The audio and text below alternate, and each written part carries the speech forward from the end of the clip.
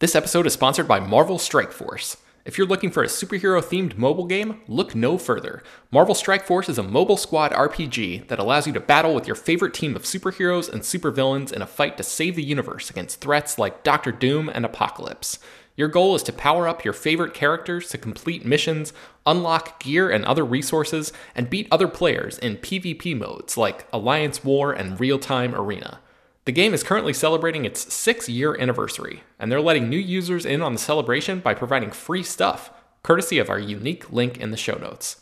The anniversary consists of weekly events and bonuses, and if you complete each event, you can receive special rewards and skins. Make sure to log in each day and each week to take advantage of all of the new characters that are being released specifically for this event. This will be Marvel Strike Force's most generous event to date, so don't miss out. We've received a unique promo code, so new users can follow our link in the description and use the promo code MAXPOOL. That's MAXPOOL. Thanks to Marvel Strike Force for sponsoring this episode. BetMGM has an unreal deal for sports fans in Virginia. Turn $5 into $150 instantly when you place your first wager at BetMGM. Simply download the BetMGM app and sign up using code Champion150. Then, place a $5 wager on any sport. You'll receive $150 in bonus bets, regardless of your wager's outcome. And if you think the fun stops there, the king of sportsbooks has plenty of surprises in store. Check out daily promotions, same-game parlays, live bets, and so much more. Download the app in Virginia today and get $150 in bonus bets instantly from your first wager. Only at BetMGM. BetMGM and GameSense remind you to play responsibly. See BetMGM.com for terms. 21 plus only. Virginia only. New customer offer. Subject to eligibility requirements. Rewards are non-withdrawable bonus bets that expire in 7 days. Please gamble responsibly. Gambling problem? Call 1-800-GAMBLER. Promotional offer not available in Washington, D.C. Hello, everyone, and welcome to the show. Today is Monday, November 6th, 2023. On today's episode of the show, we are going to be talking about the latest film and TV news. My name is Ben Pearson. I'm an editor at slashfilm.com, and I'm joined on today's episode by Slash Film staff writer and box office analyst, Ryan Scott. Hey, everyone. How's it going? Ryan, we are so back. Thanks to the support of you all, the listeners out there. The Slash Film Show is, as of today, once again, Slash Film Daily. Starting today, we are immediately jumping back into doing the podcast 5 days a week. I'm very excited about this. We're going to try to stick to a loose pattern of talking about box office on Mondays, which is what we're here to do today, news on Tuesdays, maybe a water cooler on Wednesdays, a group conversation / debate / list on Thursdays, which is going to be, in my view, kind of like a mini version of those big, end of the year conversations that we often have. And then Fridays will be sort of like a floating day where we might feature an interview or talk about other big news that may have dropped throughout that week. I also want to get back into doing big spoiler conversations about major movie releases. So we'll try to introduce those back into the mix as well. And we might shift the schedule around to accommodate those as needed. So there's a chance that we might miss an episode here or there because of holidays, especially with the holidays coming up. And then sickness or life stuff might happen. But the takeaway here is that we're ramping the show back up in a major way.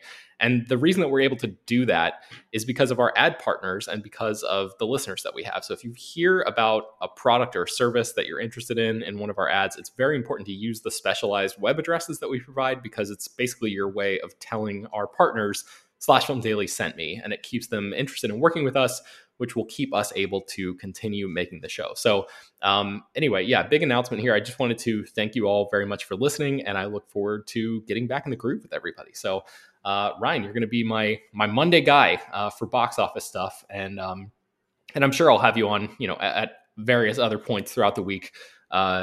Especially if we get into like some of those big conversation debate list types of conversations, which are always fun. So thrilled to be a part of it. Yeah, absolutely. So let's get into it, man. Let's talk about the box office. So Five Nights at Freddy's was why don't you tell me what happened with Five Nights at Freddy's?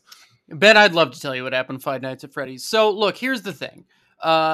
We talked about this a lot last week. Five Nights at Freddy's is available on Peacock and is also in theaters. I expected that was going to show itself in the second weekend, and that's exactly what happened. Five Nights at Freddy's maintained its spot atop the box office. That's good. but it made $19.4 million, which was a 76% drop compared to its $80 million debut. Now, a drop of 76% or 75, like anything over like 65% is very rare. Like in the 70s, you're talking not many movies ever have dropped that much, in their second weekends. It just doesn't happen that often. And in recent years, most of the times we've seen it, it's been when there is a day and date streaming release.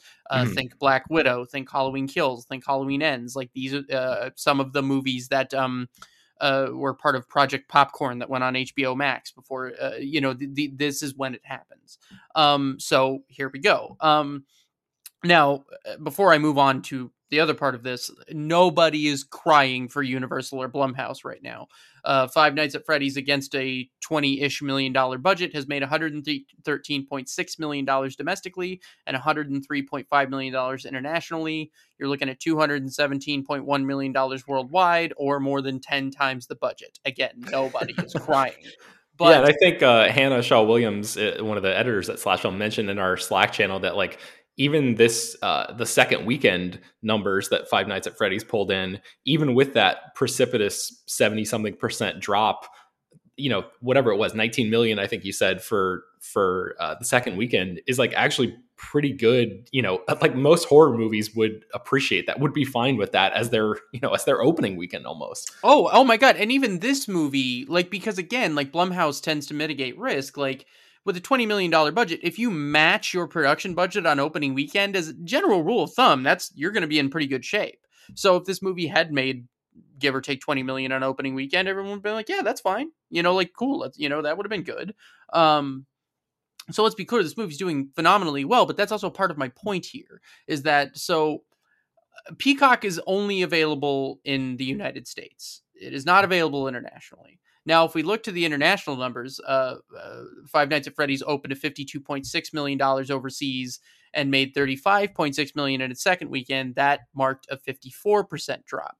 That's more or less closer to in line with what we would expect, generally speaking, in terms of a drop from this sort of movie. Mm-hmm. I argued from the beginning. Now, I understand that like there are a lot of people that couldn't initially make it out to the theater right away. This was aimed at younger viewers. I've written another piece about that, which I think is interesting, but like it would have undoubtedly benefited NBC Universal and Comcast to have this be in theaters exclusively, even if it was just for a couple of weeks. Before, so those international numbers are telling you probably would have had a much smaller drop off. And then here in a week or two, you could have brought the movie to Peacock, still got the same relative benefit, because undoubtedly people would have still went to Peacock to see it. But I think you would have maybe drawn out more moviegoers and made a profitable thing more profitable. And I am not here arguing that, for corporate greed. I'm just saying that like, for the health of the movie business, you got to start sort of, you got to lean into the hits here.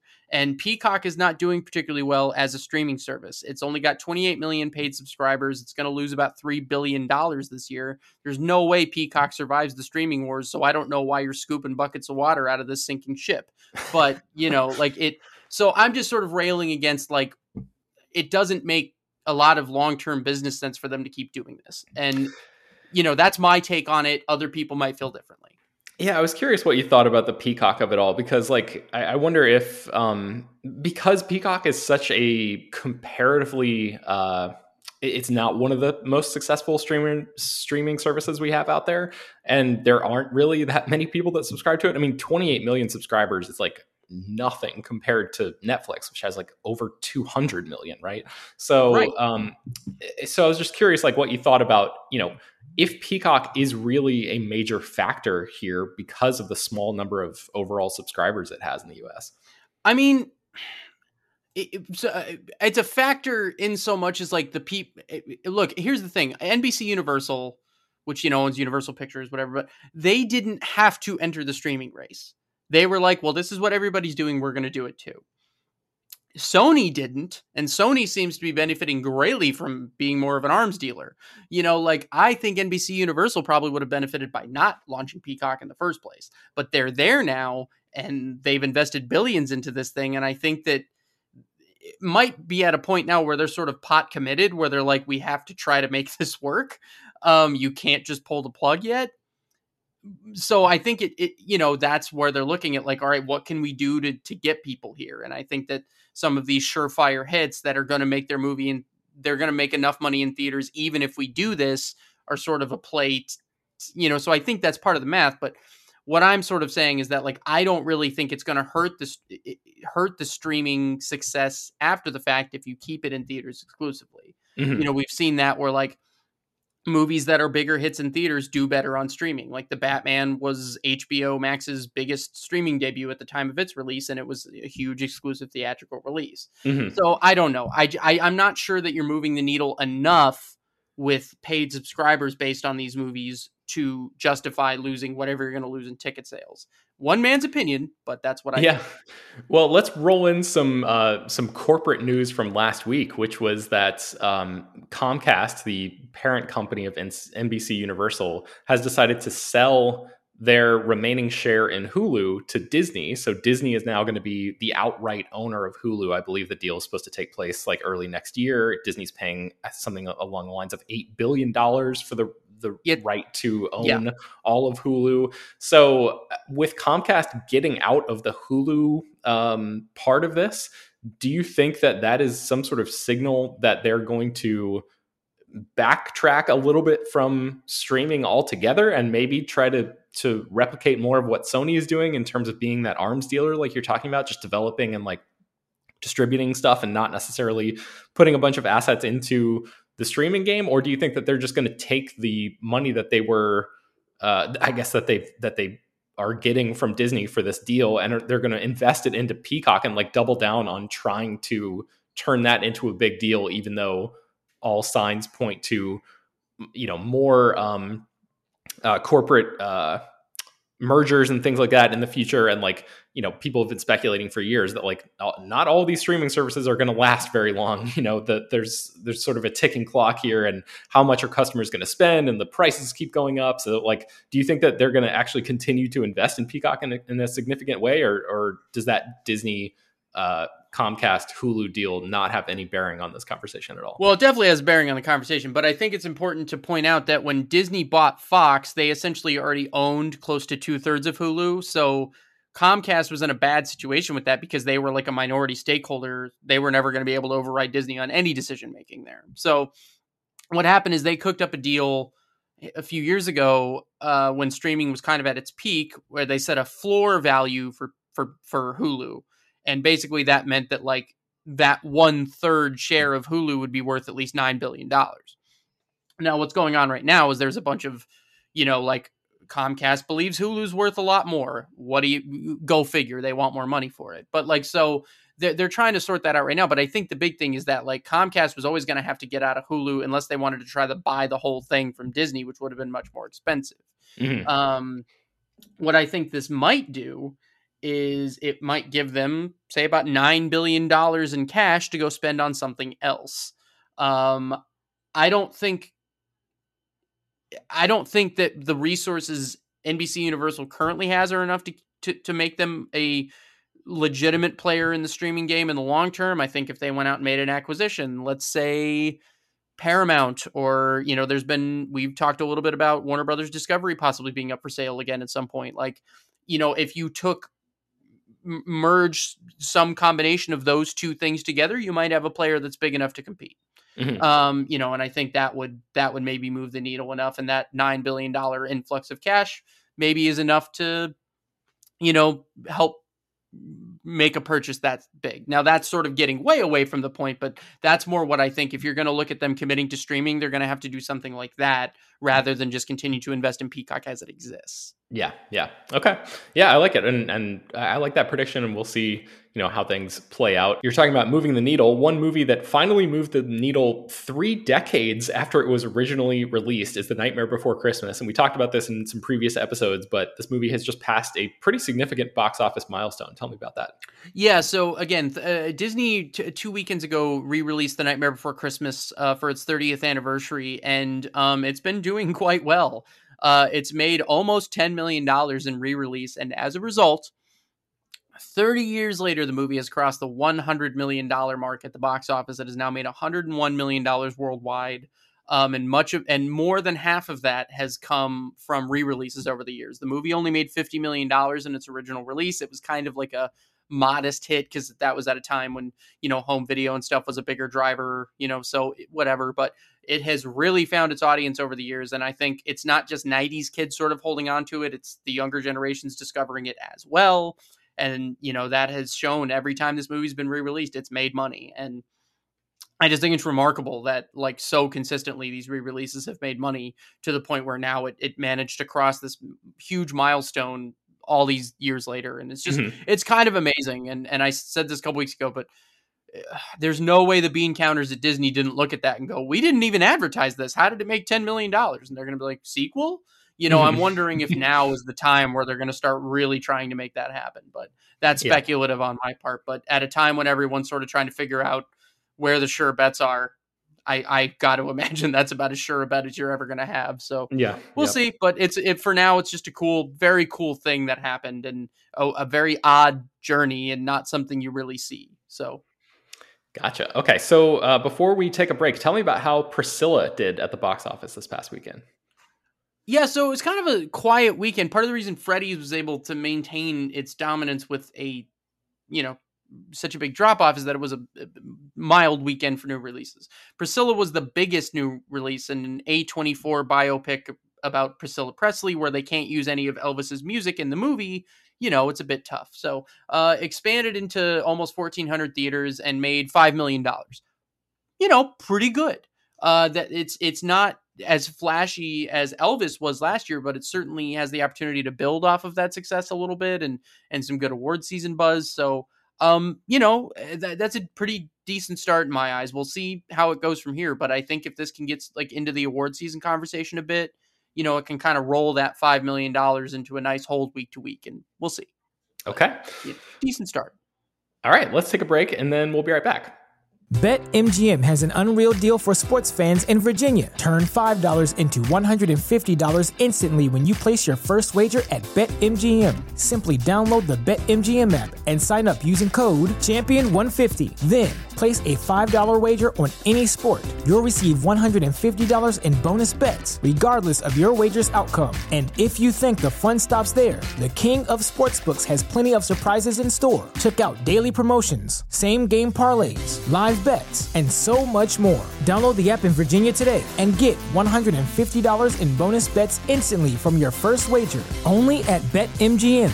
BetMGM and GameSense remind you to play responsibly. See BetMGM.com for terms. 21 plus only. Virginia only. New customer offer. Subject to eligibility requirements. Rewards are non-withdrawable bonus bets that expire in 7 days. Please gamble responsibly. Gambling problem? Call 1-800-GAMBLER. Promotional offer not available in Washington, D.C. All right, Ryan, before we get into looking ahead at the week, at this week in box office numbers, I wanted to mention the Killers of the Flower Moon conversation that was going on. And you seem to have some reaction to that. There was a lot of conversation on Twitter this past weekend about like, oh, this movie only made X number of dollars. There's no way it's going to come close to making its budget back, making it being like a profitable investment for Apple. And there was a lot of sort of hand wringing about that. And it seems like you had a reaction to that. I did. Look, I've been hard on movies that are expensive. Like, let me be clear. I'm not trying to be contradictory here.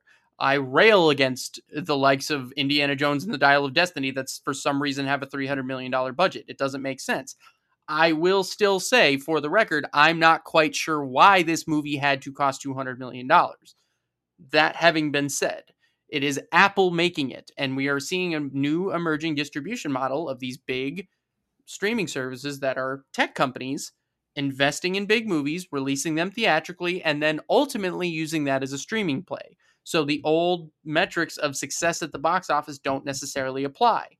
It's a little mysterious as to what constitutes success, but you can't apply the old metrics to these movies. Mm-hmm. That having been said, Killers of the Flower Moon made $7 million in its third weekend, and it only dropped 25%. Yes, it had a pretty big drop last weekend, but the fact that it's holding now is good news. It has now made $119 million worldwide, including $52.3 million domestically. Now, there was some framing over the weekend. Some pundits, some people, no one person is guilty here, but everyone's sort of looking like it's nowhere near the $200 million budget. Yes, we all know that. Like, context is very necessary in this particular conversation. This is not a situation like Indiana Jones and the Dial of Destiny or Mission Impossible Dead Reckoning, where it was made by a traditional studio for a traditional reason to make money at the box office. Yes, Apple wants to see some of that money returned, but they're not expecting this thing to make 400 million worldwide and be purely profitable through ticket sales. That's not why they made it. So, there's nuance here. It's complicated in terms of its success. We've talked a bit about that, but people that are framing this already as like a failure, that's not really fair. So, I think it's worth anyone that's looking at how this movie's doing. I don't have a number for you to tell you what is or isn't success, but, it's not an outright failure right now. And the only people that know whether or not it will be are the people at Apple that decided to greenlight this thing. So worth sort of understanding the nuances of that conversation moving forward. Okay, so let's talk a little bit about what's coming out this weekend. And the big release is The Marvels. And this is the first big Marvel movie in what feels like quite some time. And man, this is a complicated conversation to have, Ryan, because obviously Captain Marvel, that movie made over $1 billion worldwide. I would say it doesn't have the best reputation, just as in terms of as whatever you can apply in terms of objective quality across the MCU. I would say if you were to poll, let's say 1,000 Marvel Cinematic Universe fans and ask them to rank all of the movies that they've seen in the MCU, I would guess that Captain Marvel is not, in the top tier in terms of the average of response. And then there's also the entire component of how that movie was review bombed, and there's misogynist trolls and people just being reactionary and upset about the fact that Marvel was making a movie that starred a woman. So there's all of this stuff sort of swirling in the air, and then introduce to that mix the fact that Marvel has not been performing as well recently and has been on the downturn. And, we've talked a lot about the issues that Marvel Studios has had on the podcast recently, so we don't need to rehash all of that. So now The Marvels is coming out in this environment. And I'm curious how you think that movie stands when it comes to how it might perform at the box office this weekend. Yeah, I wrote a piece about this, and I wrote it with a pretty negative headline, I suppose. And I was a little worried about, as you mentioned, there was a lot of negativity around that first movie for the wrong reasons. And I don't want to incite the wrong people here, but the realities of the situation are what they are. One, the Screen Actors Guild strike is still going on. Brie Larson and other stars of the movie cannot promote it. That certainly does not help. Number two, yes, Marvel has been having its issues. The other thing, Captain Marvel, which made $1.13 billion worldwide and way overperformed anyone's best expectations, was at the peak of MCU fever between Infinity War and literally 6 weeks before Endgame. Everyone felt everything was essential. That was never going to be the case here. I think the Marvels, it doesn't help that it's not named Captain Marvel 2. Your average person may not even understand what this is as a result of that title. And I kind of thought that when it was first announced. All of this to say, reviews haven't come out yet. There's certain things we don't know, but the numbers we have right now are not awesome. Original tracking from the Hollywood Reporter had it anywhere between 72 and 90 million opening weekend. From what I've heard more recently since I wrote this, pre-sales have been stagnant. And that $90 million is pretty much completely out of reach now. The folks at Box Office Pro were much less optimistic, and they had it at around 45 to 62 million opening weekend. I think 45 might be on the low end, but when you talk, this movie had a $250 million budget compared to the first film, which I think had $170 million budget. So this is much more expensive, and it is now tracking for a much lower debut. Just for reference, the first movie opened to 153 million domestically, and again, that was much more than anyone anticipated. So you can't really judge the sequel against that $1.1 billion take, but as I sort of postulated in my article, I would say anything less than $600 million worldwide for a movie that cost $250 million to make would probably be viewed as a disappointment. And if you debut in the $45 million range, you pretty much have no shot at making that. So, look, who knows what's going to happen, but it doesn't seem great right now. And it sort of seems like at very best, it's going to make a lot less than the original. And there's still going to be people that view it as a disappointment relative to that. And that's kind of a best case scenario right now. Worst case scenario, we have like an Ant-Man and the Wasp Quantumania situation. And, I don't know. It's I don't mean to sound like to ring the alarm bell here, but this isn't looking great. Yeah, I mean, even if you were ringing the alarm bell, Ryan, like that, the alarm bell has been ringing for a while at Marvel, and so I don't think this is particularly surprising to them. I don't really want to comment much more beyond that because I feel like we haven't seen the movie, so we don't, it's all speculation in terms of we can't really say anything about the quality or anything like that. So I'm sure we'll talk about it next. Can I ask you a question though, Ben? Just because I don't know if this is just me, I have felt like, from what you usually see for advertising for a Marvel movie, I feel like the advertising for this has been a little more slim. I think I honestly have not been thrilled with the trailers that I've seen. I want to say there have been 2 trailers for this movie, and I've not been honestly a fan of either of them, even though I really liked Ms. Marvel a lot, the show. I did too.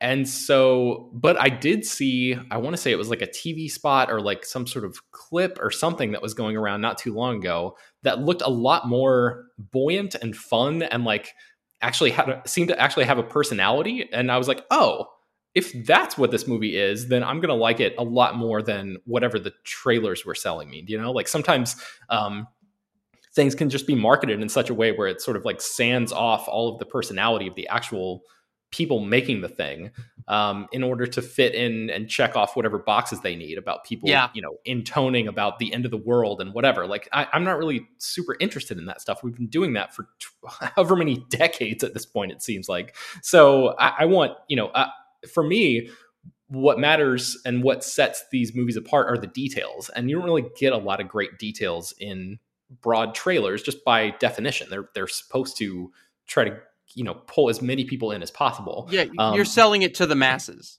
Yeah. So I did see this clip or TV spot or whatever it was and appreciated the difference in tone that showed. And so I'm not ready to write this movie off as like a creative failure yet. I think, as you mentioned, all of these signs right now are pointing to it being potentially a financial failure. But yeah, I should be clear. I'm only speaking about business prospects here. I'm not saying anything about... The only thing I will say is it seems like Marvel's even having... My view on it is that they're even having a tough time figuring out how to sell this, because I've seen like TV spots where they're really trying to connect it to like Endgame really hard. Like they're putting Thanos in the TV spots. Yeah, I saw that. I'm like, I don't...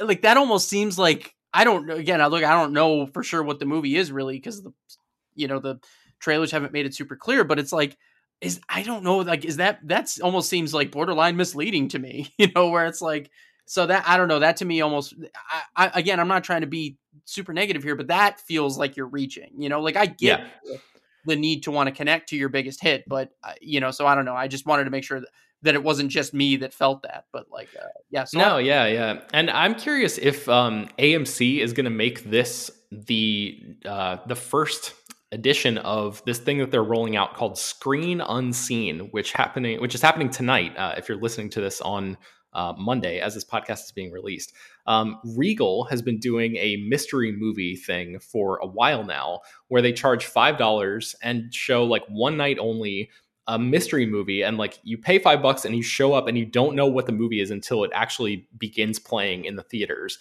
They give you a little bit of a hint in terms of the rating, and sometimes they'll give you the runtime, but sometimes that runtime is not accurate. So you can kind of like do whatever sleuthing you want, but like maybe they're leading you down the wrong path. But now AMC is looking to get into this same kind of thing.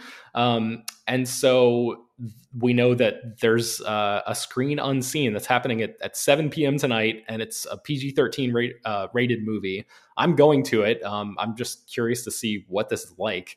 And I'm wondering if, because of that, the tracking numbers that you mentioned, and because of Marvel's reputation right now, if Marvel and Disney may have struck a deal with AMC. A few years ago, they never in their wildest dreams would have released a Marvel movie, in advance or whatever, because they would be terrified of spoilers getting out and all of that. And the cultural conversation was completely different back then. And now I'm wondering if they're desperate enough to actually put the Marvels out there just to potentially juice some excitement out of audiences for seeing this a little bit early. And like, maybe they can ride the high of that potentially good reaction into this weekend and sort of like roll that in. So I was curious if you had any thoughts about whether or not you think that Marvel would actually do something like that. I'm not super sure. I think if it's a movie they felt confident in, but yeah, I don't know. Yeah, that's tricky because like I'm trying not to judge anything that I haven't seen, but my sense is, and I could be very wrong, but my sense is they don't have a lot of confidence in this movie. So again, I really don't want to, like, because I am very careful about like not putting any unneeded negativity into the world, but yeah, I don't know. I mean, it wouldn't surprise me either way, I guess, like, because I think at this point you're either like, okay, fine, we release it. We're hoping the crowd reaction will be a little better because people seeing like a movie early, it's exciting. So you sort of generate some positivity that way before the official reviews drop, if they're expecting those reviews to be a little unkind.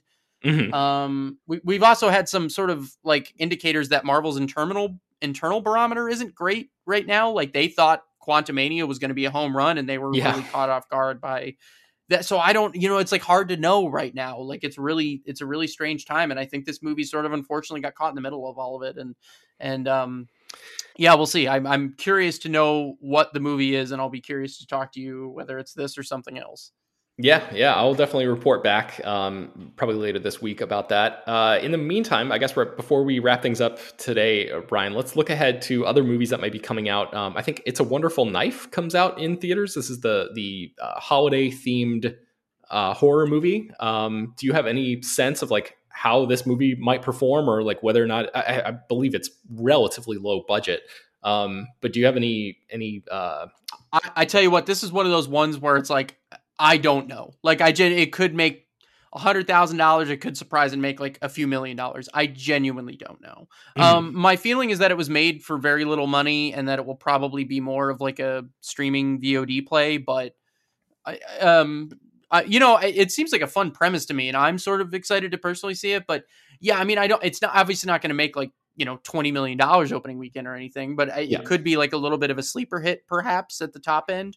We'll see. But yeah, I think you got to manage your expectations around that one. Yeah. And the last one that I wanted to mention is, I believe, The Holdovers, the Alexander Payne movie starring Paul Giamatti, is expanding, or I believe it's out right now in limited release. I believe it's going to be out in wide release later this month, but I think it's continuing to roll out on its sort of limited release platform or whatever. I was curious if like what you think about this movie, especially heading into like the Thanksgiving season, and like this seems, it seems like the sort of classic example of like, here's the movie that you go see with your family around Thanksgiving. It does, and I actually got to see it at Austin Film Fest last week for us. And I like Alexander Payne when I like Alexander Payne, the director, but when I don't. Ugh. But this movie is very charming and wonderful, and him reuniting with Paul Giamatti 20 years later is everything you would hope it would be. Just for reference, it was in 64 theaters this past weekend and made $600,000, and so it had like over a $9,000 per screen average, which is really good. So I'm can that scale up? I hope so. This feels like one of those movies that, like you said, could definitely, like, over the holiday season, like, it's maybe not going to make a ton of money every week, but it could hold well. Mm-hmm. So I'm hopeful for that, because it's a movie that deserves an audience for sure. And it feels like the kind of movie that your mom goes to see and is like, oh my God, you know what movie was really great was that, and then like it feels like the type of movie that could generate like actual word of mouth from like meaningful moviegoers and not just like the LA or New York crowd. Which again, there's nothing against that, but I'm saying there are certain movies that carry well, beyond the big cities. And I think this movie strikes me as the type that could do that in a best case scenario. Cool. All right. Well, yeah, we'll look forward to seeing how all of these movies perform and whether or not they're really good. I'm excited that you enjoyed seeing that movie, Ryan. I'm looking forward to it. I'm kind of like you. I feel like Alexander Payne is very hit or miss for me as a director. Maybe like one of the most hit or miss like active directors working right now, which is really, I hadn't really thought about that. But thinking back over his filmography, it's like I'm either like very, very on board with what he's doing or just like completely rejected from, top to bottom. So, curious filmography there for Alexander Payne. Anyway, that's going to do it for today's show. You can find more about all of the stories that we mentioned on the show at slashfilm.com and linked inside the show notes for this episode. Slash Film Daily, is published every weekday, bringing you the most exciting news from the world of movies and TV, as well as deeper dives into the great features you can find on the site. You can subscribe to the show on Apple, Google, Overcast, Spotify, all the popular podcast apps. Please subscribe to our newsletter. There's a link for that in the show notes as well. Send your feedback, questions, comments, concerns, and mailbag topics to us at bpearson@slashfilm.com. Make sure to leave your name and general geographic location in case we mention your email on the air. Don't forget to rate and review the show on Apple Podcasts or Spotify. Tell your friends, spread the word. Thanks for listening, and we will talk to you tomorrow.